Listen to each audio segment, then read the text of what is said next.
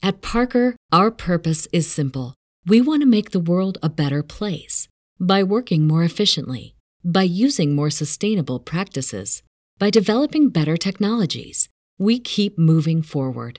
With each new idea, innovation, and partnership, we're one step closer to fulfilling our purpose every single day. To find out more, visit parker.com/purpose. Parker, engineering your success.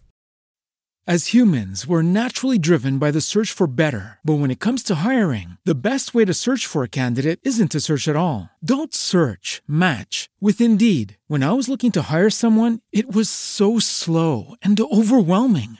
I wish I had used Indeed. If you need to hire, you need Indeed. Indeed is your matching and hiring platform with over 350 million global monthly visitors, according to Indeed data, and a matching engine that helps you find quality candidates fast. Ditch the busy work. Use Indeed for scheduling, screening, and messaging so you can connect with candidates faster. And Indeed doesn't just help you hire faster. 93% of employers agree Indeed delivers the highest quality matches compared to other job sites, according to a recent Indeed survey. And listeners of this show will get a $75 sponsored job credit to get your jobs more visibility at Indeed.com/podcast. That's Indeed.com/podcast. Terms and conditions apply.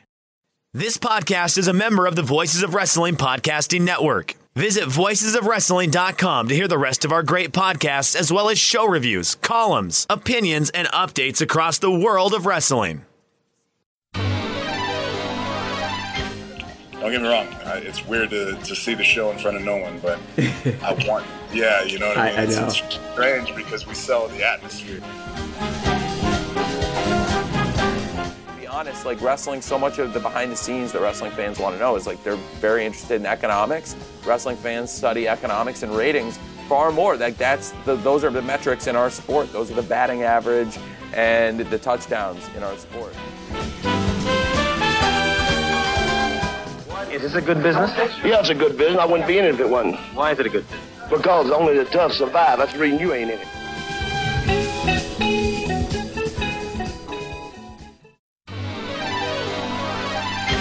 Hello, everybody, and welcome to another edition of WrestleNomics Radio. I'm Brandon Thurston, broadcasting on demand from Buffalo, New York, broadcasting from the WrestleNomics studio, broadcasting from the closet in the WrestleNomics studio. It's all a part of our initiative here at WrestleNomics to enhance the audio quality and deliver the very best sound to you. You hear someone hammering in the background? Well, that's just the landlord's maintenance crew. But anyway, we've been recording up to this point right in front of a furnace. That's right, a furnace. No more. While some wrestling podcasts choose to record from their parents' basement, I'm recording from my very own walk-in closet. Well, I don't own it.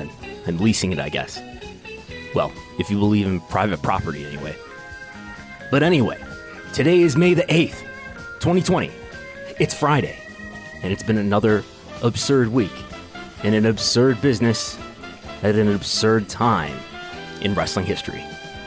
Did I mention it's May 8th and it's snowing in Buffalo, New York in May? That's right. That's why the property values are so low. The cost of living is so low here in Buffalo, New York. So at these troubled times, if you're looking for a new destination, a new home with a low cost of living, well, you might want to consider the Queen City. The home of the Bills. The home of Rick James. The home of Lex Luger. The assassination site of President William McKinley. Buffalo, New York is basically a third world country right here in the United States of America. But what are we going to talk about today? We got a number of things I might get into. I never really know where exactly I'm going to go with this show. I have a big estimate for 2020 for WWE after looking at things more closely and after considering what the cost is of running Raw and SmackDown at the Performance Center. We have a story about Mr. Good and Mr. Smith when they go to Maryland. More on that later. But first, upon further investigation, they are gutting out the basement of the vacant house that I live next to. And that is the world that I'm broadcasting from here today. But anyway, but first,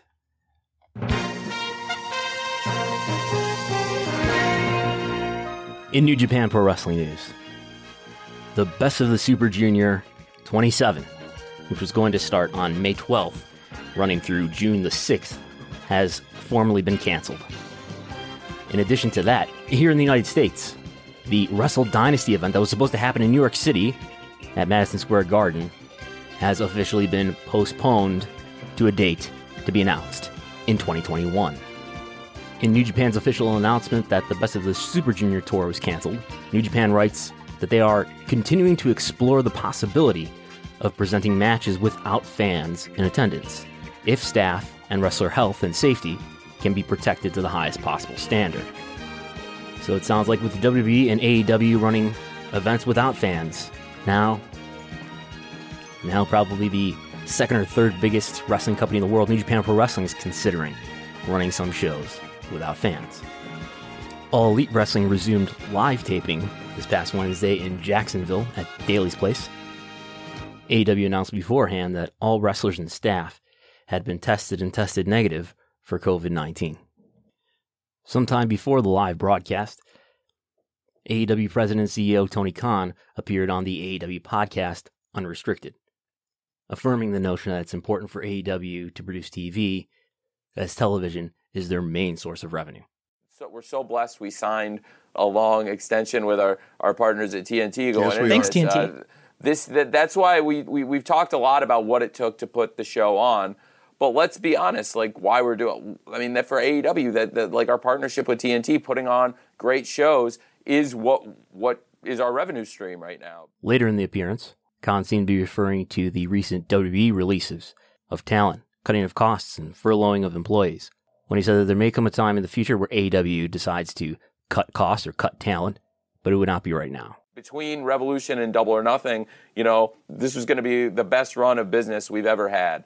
And we've lost millions and millions and millions of dollars in live events. And I don't take it lightly, but I can't take it out on the people that work here because it's not their fault. Right. And, we've really never let anybody go here as a company. And, look, I'm going to be honest. There's going to come a day when someday we're going to have to. But it's now is not. Yeah, all businesses have eventually. You're going to, but now is not the time. Right. And this is a hard time for everybody. It's a hard time for us. But we have to. I have to look at the bigger picture, and in the big picture, we're in such good shape, and we're the second healthiest wrestling company in the world, and that's a pretty great place to be. Right. And we haven't let a single person go to do it, and I love to have those millions of dollars from the gates back, but they're not coming back, and eventually we'll do shows in these cities, and we'll do great. But these weeks are gone, and I have to face that. Speaking of TV revenue, maybe. The TV network A&E and the wrestling company, WWE, are partnering on a show that might be called The Quest for Lost WWE Treasures. No, that's not a TV show about WWE's diminished popularity, but it's a TV show about WWE's wrestling memorabilia. 10 one-hour episodes hosted by Stephanie McMahon and Triple H Paul Levesque. This is according to media news website Deadline. The series will be produced by WWE Studios. No word in the report on when that will start airing. And I guess we'll watch future WWE earnings reports to get an idea of whether or not WWE's making any significant money as a result of this. I'm sure they're making something from it. For some frame of reference, I think that WWE's reality TV series provide WWE with revenue of somewhere between $500,000 and $1 million per episode for things like Total Divas, Total Bellas, Ms. and Mrs. Meanwhile, arguably WWE's top full-time star, Roman Reigns, hasn't been appearing on WTV since before WrestleMania. Purportedly, that was due to his history of health problems with leukemia and the idea that he would have a compromised immune system, and that he didn't want to take the risk of wrestling at a time when there's such a risk of contracting COVID-19. But in an interview released today on Friday, Reigns told TMZ that his absence is more due to concerns with his family. I'm doing good, yeah. And a lot of people, they think that it was based off of my health and my the history of my fight against leukemia. But just talking to my doctors and stuff, I actually, am fine, and my immune system is good. The drugs that I take in order to fight the leukemia, they don't attack your immune system.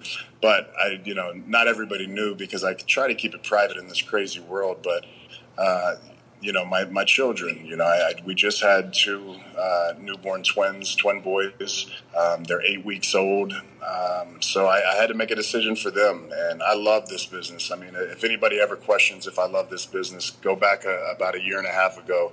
I came back as fast as possible. Yeah. I could have took a lot longer off to focus on my health, but they told me, yeah, man, you should be fine to get in the ring and do your thing if you want to get back to normal. And I jumped as soon as they gave me the green light. So, but this is bigger than me. It's my family. It's my children.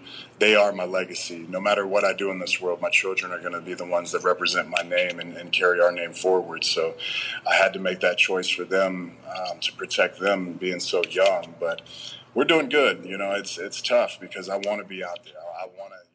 In other news this week, there were more WWE stock sales.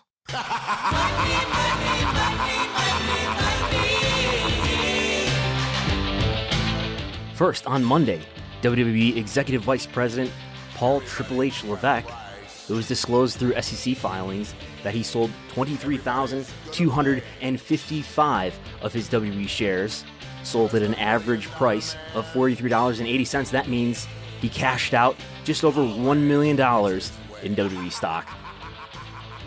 Then, the SEC filing just dropped just now.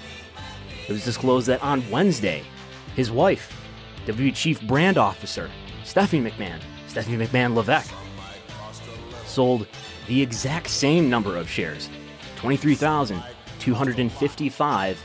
Those she sold at an average share price of $44.29, cashing out just a little bit more than Paul Levesque did, just over $1 million. In her case, $1,029,964 compared to Paul Levesque's $1,018,569.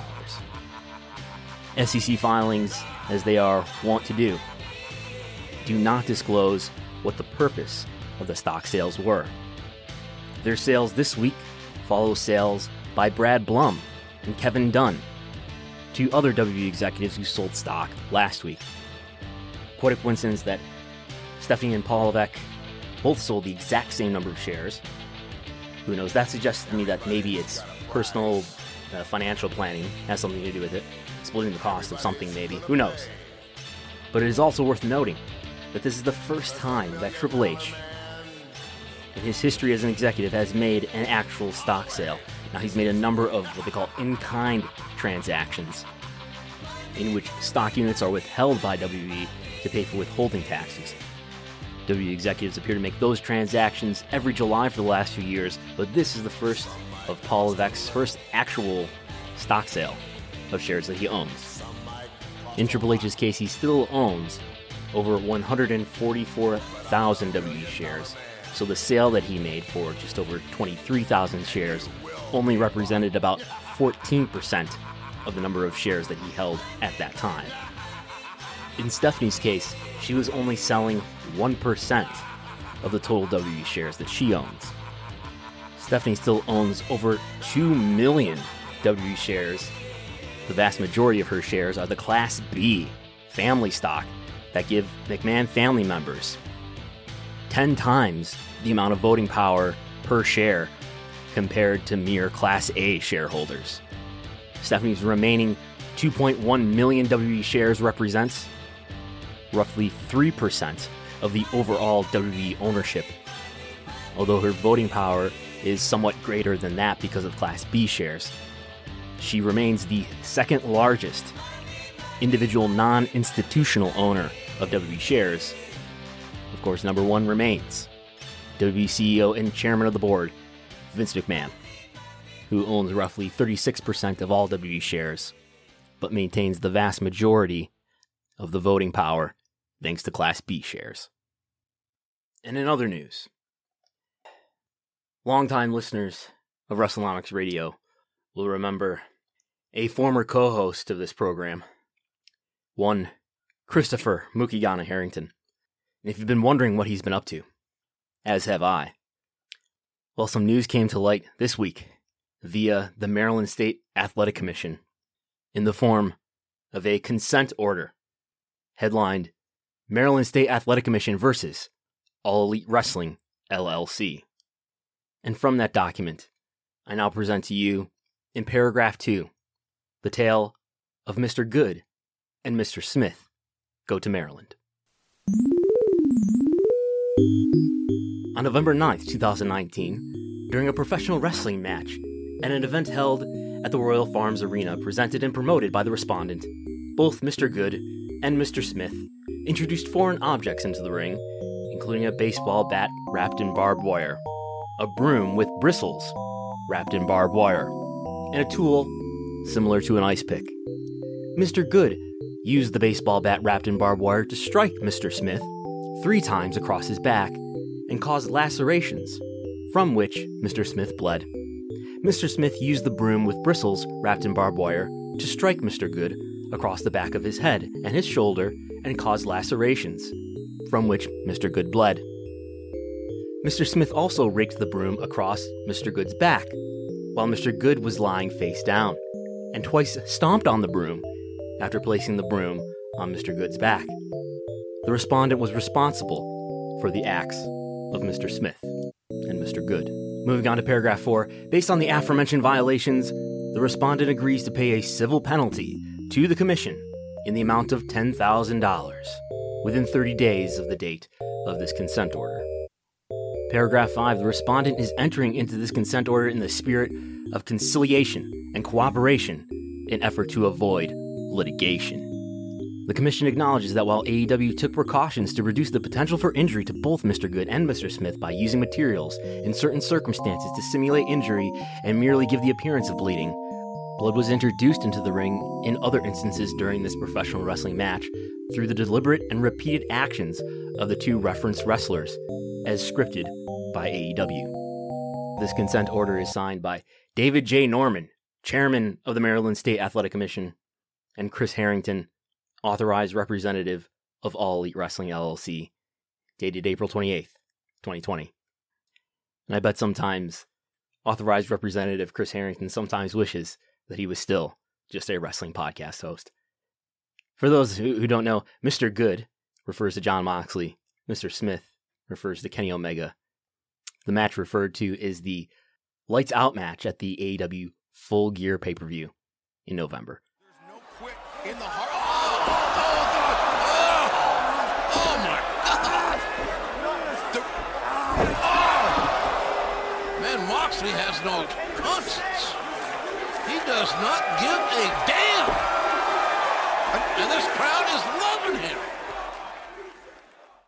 And then from there, earlier this week, I posted another blog post on WrestleNomics.com, which you can find at WrestleNomics.com, where I updated my analysis of my estimate of W finances for the full year of 2020. So I did this research on March 31st. I put out an earlier estimate where I estimated that the operating income, which is a form of profit for WWE, would be $121 million for the full year of 2020. That was just a couple weeks after a lot of COVID-19 restrictions had started. And I went through each revenue line for WWE and tried to assess how much each revenue line was at risk related to COVID-19. Clearly, live events, off the table. Venue merchandise, off the table. There's going to be decreased demand for advertisement and sponsors on WWE media. So again, not TV advertisements. WWE doesn't get a share of their commercials for Raw and SmackDown, say, but they do get, say, the Snickers, official sponsor of WrestleMania. That's WWE money. With the larger economic pain happening here, there's going to be a decreased demand for advertising. I also see possible downstream risks for areas like e-commerce, WWE's online merchandise selling business, and the WWE Network, as a function of possibly wider economic pain happening with people having less money. But I think there's a problem too just in the fact that WWE is doing empty arena shows that aren't as appealing to fans, and just an overall lessening of interest, which is also why I think there's some risk there for the e-commerce business. Because when you have TV that people aren't enjoying as much, that people aren't watching it as much, people are less likely to subscribe to your service or keep it, and people are less likely to buy merchandise related to the personalities that they're watching or not watching on TV. Another big piece is a second Saudi Arabia event. WWE already did one in February. worth about $50 million in revenue. WWE would be due to do its second. That's the deal, is to do 2 Saudi Arabia events every year. They're due to do another one sometimes before the end of the year. At the time of the end of March, I was more confident that there would be another Saudi Arabia event somehow or another before the end of the year. I am less confident now, I will say, though. And then the biggest piece of revenue for WWE, probably going to be, even if this was a normal year, probably about half of the company's revenue from the TV rights fees around the world, but especially in the US, related to Raw and SmackDown. And I said on March 31st that I thought that those were not at risk. The contracts are for guaranteed money. They're not based on viewership performance. TV networks like the USA Network and Fox are, if anything, desperate for some form of new sports-like content. Since then, we had a period a couple weeks ago where it looked like Vince McMahon thought that the TV rights fees were somehow in doubt. Merely speculation based on Vince McMahon's sudden decision to go from a taped schedule for Raw and SmackDown to going live, and then suddenly reverting back to some form of a taped schedule again. Who knows what happened? Who knows if Vince was just dissatisfied with the creative and the system that was in place on the day that he decided to do everything live, and then maybe he talked to TV partners, and maybe he received some reassurance. I don't know. But it looks like the TV rights fees are not at risk, or at least there's no reason at this point to think that WWE will get its TV rights fees cut. There was some assurance to that effect on the Q1 conference call on April 23rd from Vince McMahon and CFO Frank Riddick. But anyway, before we get too far ahead, I estimated at the time $121 million in operating income. So operating income, maybe you want to think of it as like your gross income on your paycheck before the taxes get taken out. And then your net pay is after the taxes are taken out. And that's sort of like what WWE reports is their net income. But anyway, $121 million in operating income would break, I believe, the all-time company record. We only have operating income going back about 12 years or so to 2006. So what is that, 14 years? I have not found operating income going back any further than that.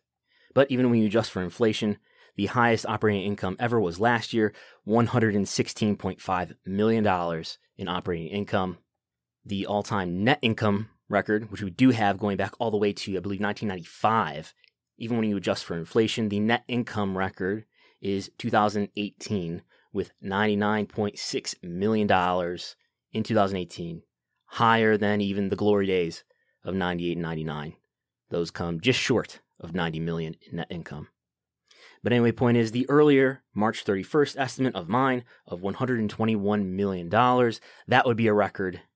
I'm revising that now to say it's going to be even higher than that, twice as high as that, to an operating income of $280 million for 2020. And that's going under the assumption that there are no live events for the remainder of the year. That's going under the assumption that there is no Saudi Arabia event. So I went from 121 million to 280. How can that be? Did I just open up Microsoft Excel and lose my mind? How can I be more sure that WWE is going to make even more money than I thought before? Well, the biggest reason is that now that, if under the assumption that WWE would produce Raw and SmackDown through the rest of 2020 at the Performance Center, producing TV in the Performance Center is far cheaper than producing Raw and SmackDown in major arenas. That is the biggest difference. And on a per-show basis for Raw and SmackDown TV tapings, Raw and SmackDown become more profitable in a COVID-19 world than in a pre-COVID-19 world. And if you've been listening to the last couple episodes, you heard Vince McMahon in his own words say on the conference call for Q1 on April 23rd that it's much cheaper to run TV in this studio kind of setting at the Performance Center versus at an arena.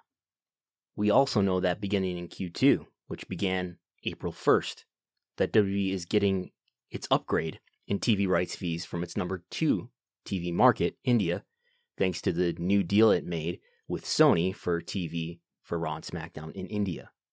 That deal, I believe, is also an escalating deal where the payments get higher and higher as time goes on. The fee this time is a little bit higher than the fee the time before. So the India deal with Sony is another 5-year deal. According to sportsbusiness.com, the value of the deal is $50 million, average annual value per year, so probably quite a bit less than $50 million this year. Probably about $50 million in the middle of the deal, and then a little bit more than $50 million towards the end of the deal. And I'm still assuming some expenses in the live event area, even though WWE won't be running any actual normal live events. I'm still factoring in some expenses related to maybe keeping some of those employees involved and keeping some of the infrastructure. I'm still factoring in some expense related to venue merchandise as well. I'm factoring in an expected year-over-year decline in W Network subscribers for the rest of the year. Factoring in less advertisement and sponsor media money than would be expected otherwise. Factoring in year-over-year declines in product licensing and in e-commerce. Factoring in a weaker Q4 in licensing than would be expected otherwise because WWE announced on the Q2 call that they will not be doing the WWE 2K21 video game, the normal 2K game that they do each year. Won't be happening this year. So I'm factoring in a weaker Q4 than there would be otherwise. So I went into a great deal of detail that I won't get into all the detail. I'm not going to reread the article here. It's a lot of numbers that are probably better to read than to listen to in audio. Again, you can find that right at the top at WrestleNomics.com.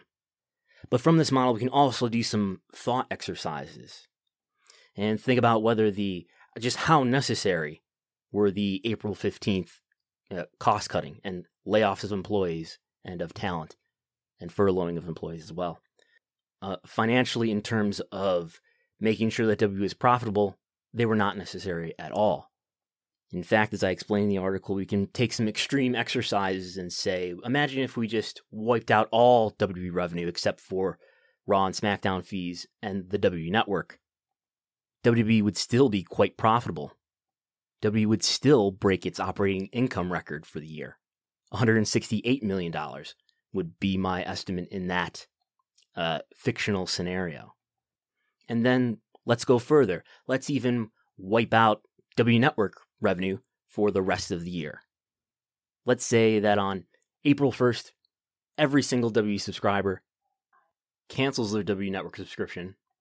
We know for a fact that that didn't happen because we know that there were about 1.6 million WWE Network subscribers on the day after the second day of WrestleMania. But let's imagine somehow that happens and all WWE Network subscribers cancel their subscription. The company makes no revenue from the network from Q2 to Q3 through Q4, and that their only source of revenue is the line that's called core content rights fees. That's the revenue related to Raw and SmackDown. And let's imagine that they keep the expenses that are related to the WWE Network, because they have to run shows there and keep content there and run the network. Let's imagine that they keep all the expenses that were assumed in the more realistic scenarios that I just went through.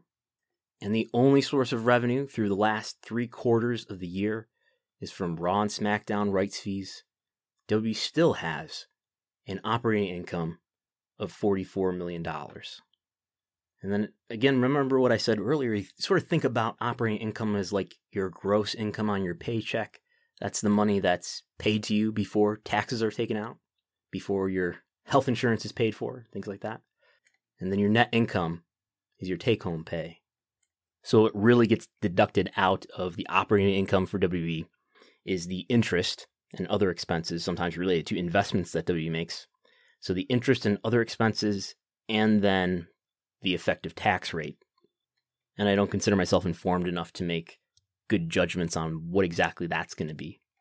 But it seems possible, even in this extreme scenario, where WWE only has TV rights money for the last 3 quarters of the year, even in that thought exercise, it seems possible that WWE, I'm not going to make an estimate on the number, but it seems possible that WWE could make a positive or break even on net income with a operating income of $44 million. But anyway, these are just sort of thought experiments to sort of illustrate how necessary economically cost cutting was, which was announced on April 15th.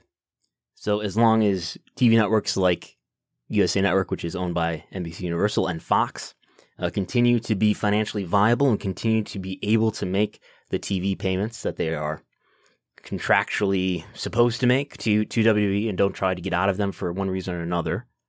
And again, Vince McMahon gave some reassurance on the April 23rd call to the effect that TV partners were that they had their back and we have theirs.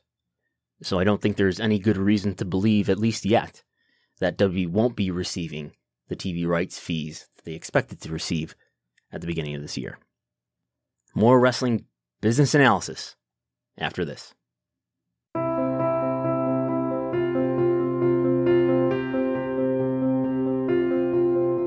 Now, more than ever, you're worried about what's going to happen next. You're scared for your well-being, your loved ones, your job. In fact, you're probably having a panic attack just thinking about it right now. Ongoing circumstances have forced everyone to rethink the future. Do you want to live in a world where you don't know off the top of your head the top 5 all-time pro wrestling attendances? When your children ask you whether the wrestling industry is a live event-driven business or a media business, and you don't know, what are you going to tell them? How will you feel? There's only one way to avoid this disaster.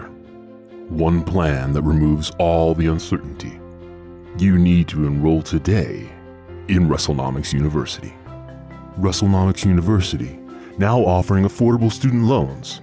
Your tuition can be paid for today through our exclusive financing program that allows you to make deductions against your future Social Security benefits. At WrestleNomics University, we help make everything easier right now and help you forget about the future.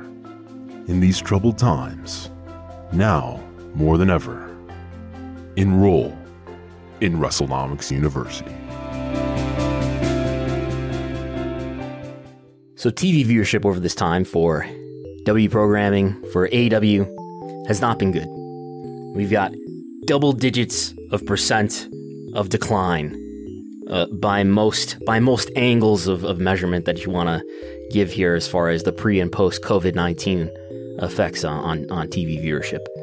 So there's a number of ways to look at this, but let's look at it in kind of the simplest way.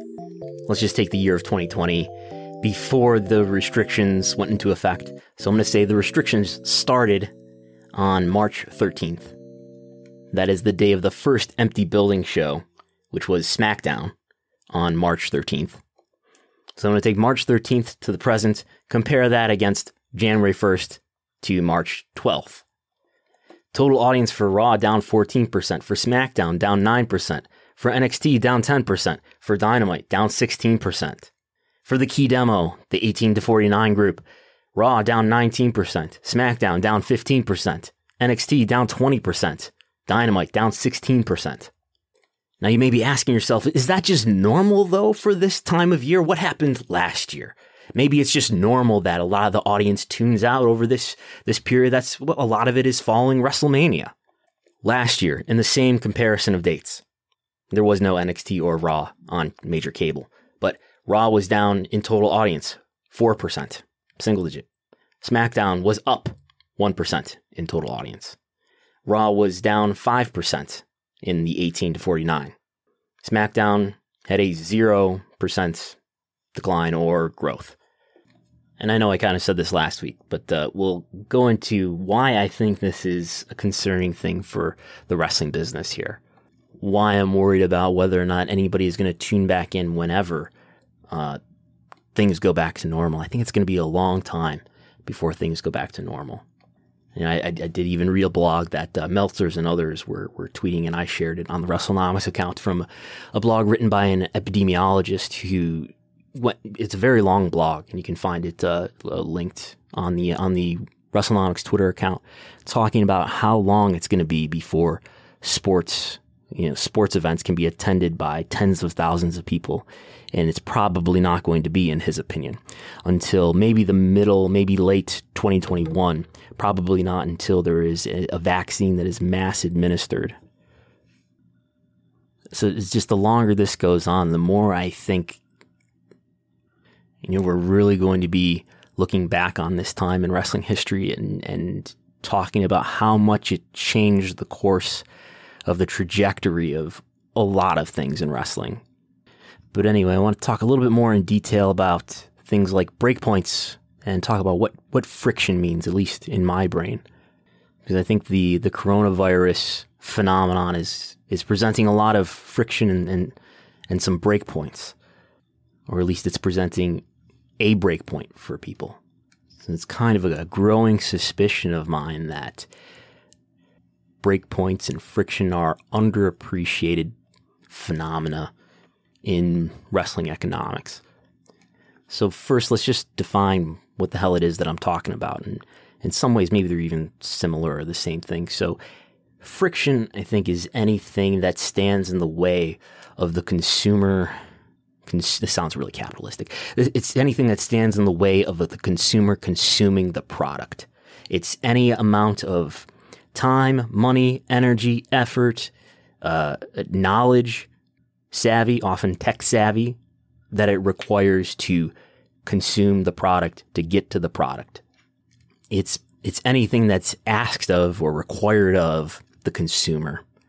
And I think in this case, in these days, it's sort of required of the consumer or the viewer to continue to be sort of loyal to WWE or to continue to be a follower or a fan of WWE or AEW, that they have to sit through these empty building shows, which tend to be, the viewership bears out at least, that these shows are not as enjoyable or as good or as interesting as the normal sports arena shows.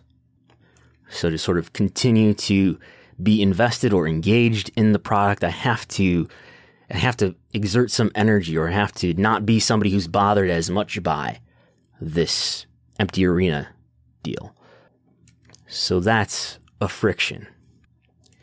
And I think the emergence of new friction, like this new emergence of empty building shows, it presents a breakpoint. And I think a breakpoint, I think of as any time where it's convenient, or I could just, happen to change my routine in life, or you're asking me to consume the product in a different way, or I have to go a different route to get to the product. Or in this case, you're asking the consumer to allow the product to be different than it was before.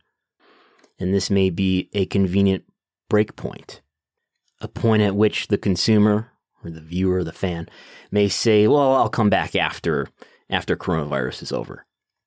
And they may sincerely believe that, and they may or may not actually come back, or may or may not actually return to being as engaged as they were before. In addition to that, as I'm sure everybody listening knows, coronavirus is causing all sorts of differences in the ways that we live our life. Particularly what I mean is it's causing all sorts of differences in our daily routines. It may be causing differences in people's daily schedules and people's daily habits that may affect whether or not the consumer is going to continue to watch the same TV show that they always watch. But maybe people will come back. And I think what's going to factor greatly into whether or not people come back is the degree to which the consumer is emotionally invested in the product. And a major part of the reason why I'm kind of pessimistic, especially in WWE's case, is because I feel that, and I think there's a great deal of evidence to support this, gradually, particularly over the last 3 years or so, fans have been gradually disengaging with WWE at a consistent rate. So the degree to which people are emotionally invested in WWE programming, I think for at least a lot of people, is fairly low and not sufficient to get a lot of them to come back whenever Raw and SmackDown and NXT, and maybe more so Raw and SmackDown, go back to sports arenas. This viewership continues to fall at a pretty rapid rate.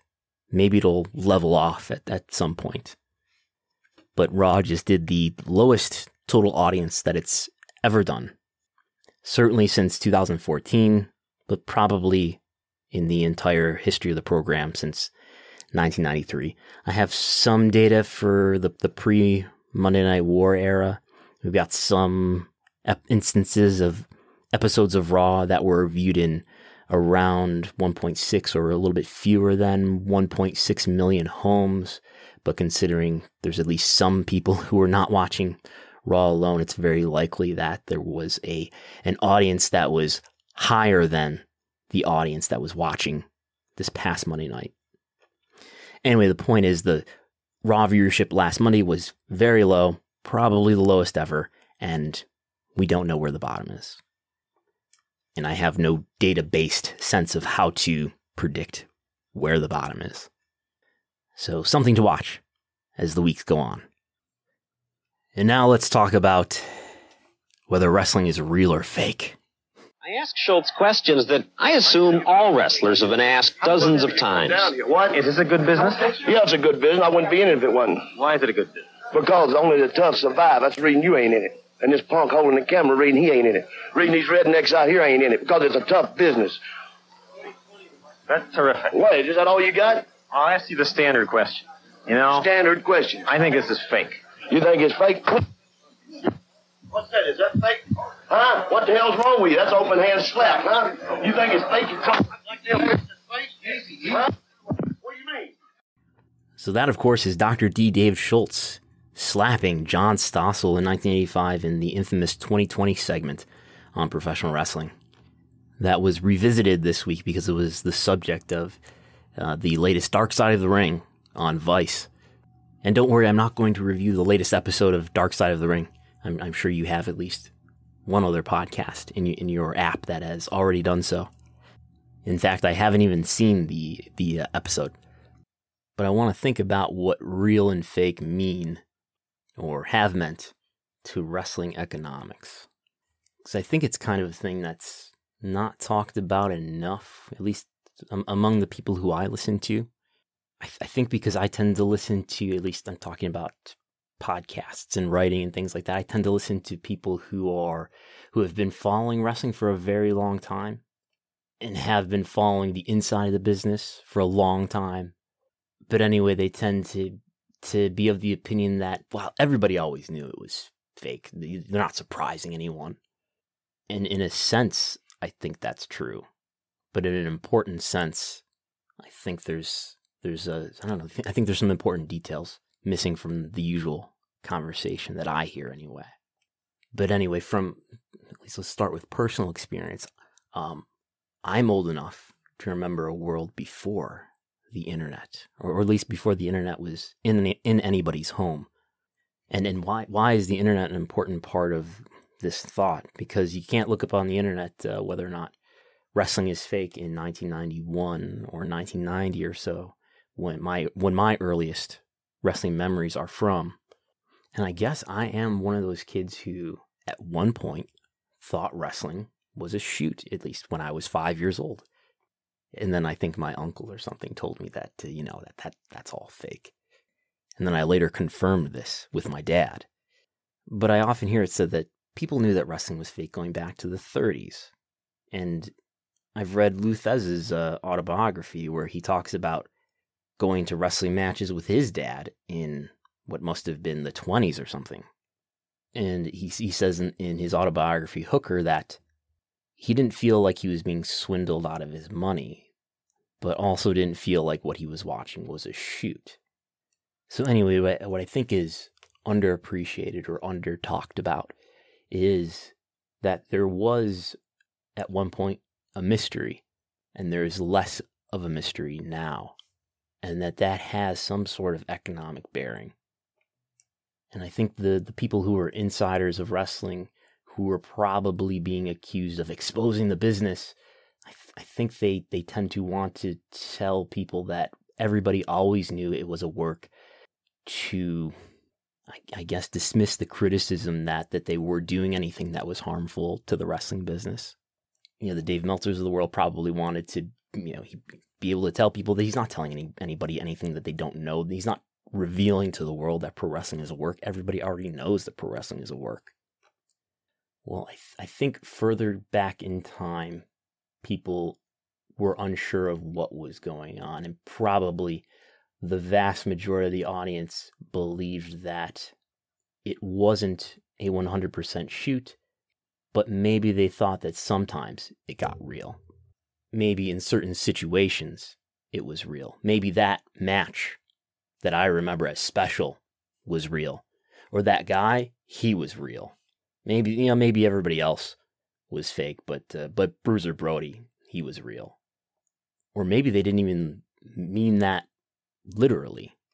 Come to think of it, I think you could really make a scholarly article in the field of epistemology on the subject of whether or not wrestling audiences know or knew at some point in the past whether or not pro wrestling is predetermined.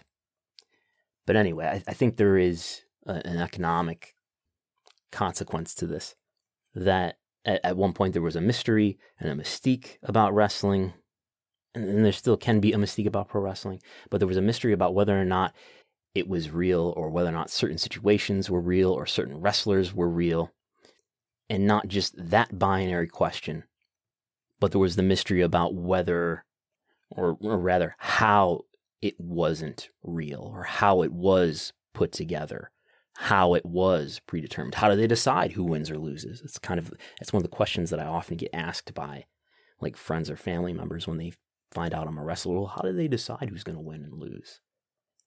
So maybe in the 80s or the 70s or further back than that, people believed that something was up, but they didn't know what was going on and how it was predetermined.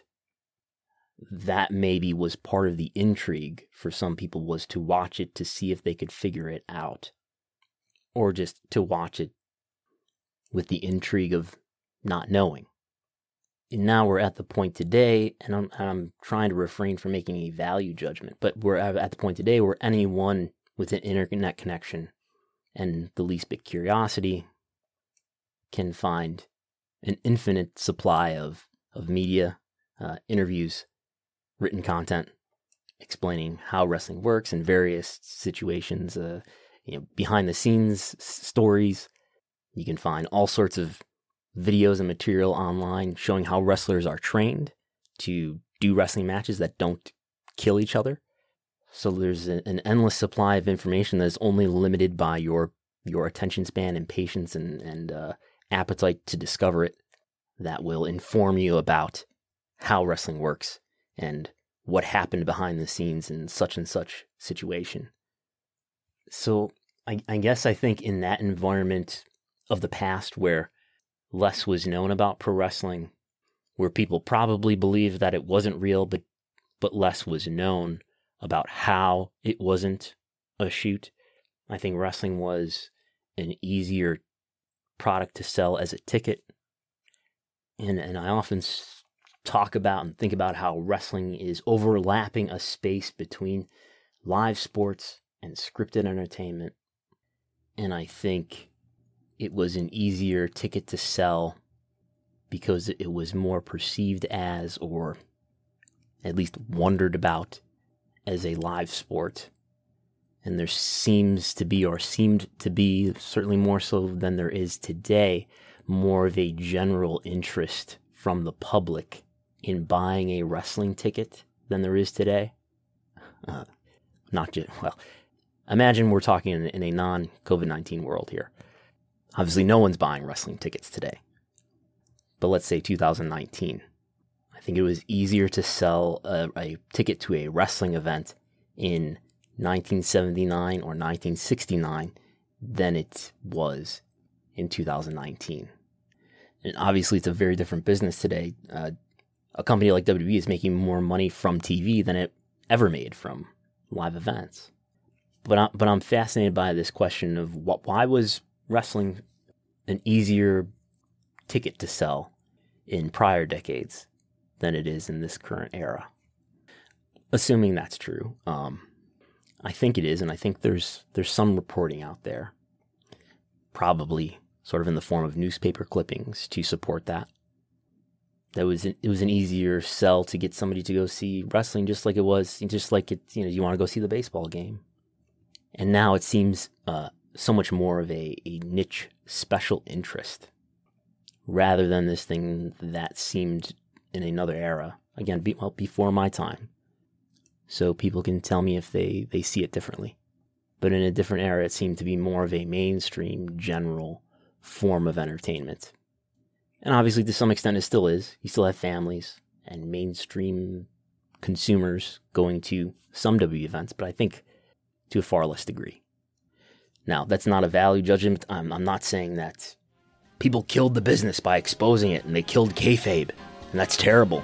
I think it's sort of an inevitable thing that is a result of the evolving media world that we live in. The evolution of technology made it unavoidable, unless we're going to have like some sort of like totalitarian limits on the internet or something. And that the job of people in pro wrestling is not to try to suppress that information, but to adapt to the conditions that we're in, and not to decry that somebody else killed the business.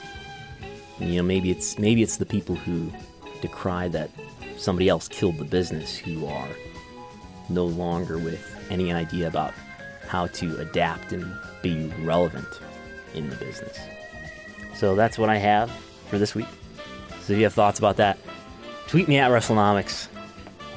And in the interest of full disclosure, and if you're interested in supporting WrestleNomics, and if you're interested in signing up to a great wrestling streaming service and getting access to thousands of hours of independent wrestling content, you can go to independentwrestling.tv, who I've been helping out lately with some research, and you can sign up and get a free 5-day trial by using the promo code WrestleNomics. And if you do, I get a cut of that if you become a paid subscriber.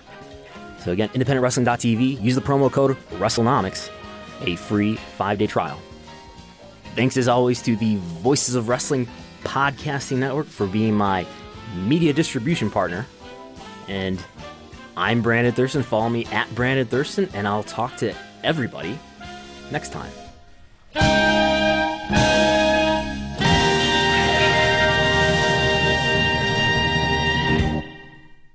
At Parker, our purpose is simple. We want to make the world a better place by working more efficiently, by using more sustainable practices, by developing better technologies. We keep moving forward. With each new idea, innovation, and partnership, we're one step closer to fulfilling our purpose every single day. To find out more, visit parker.com/purpose. Parker, engineering your success.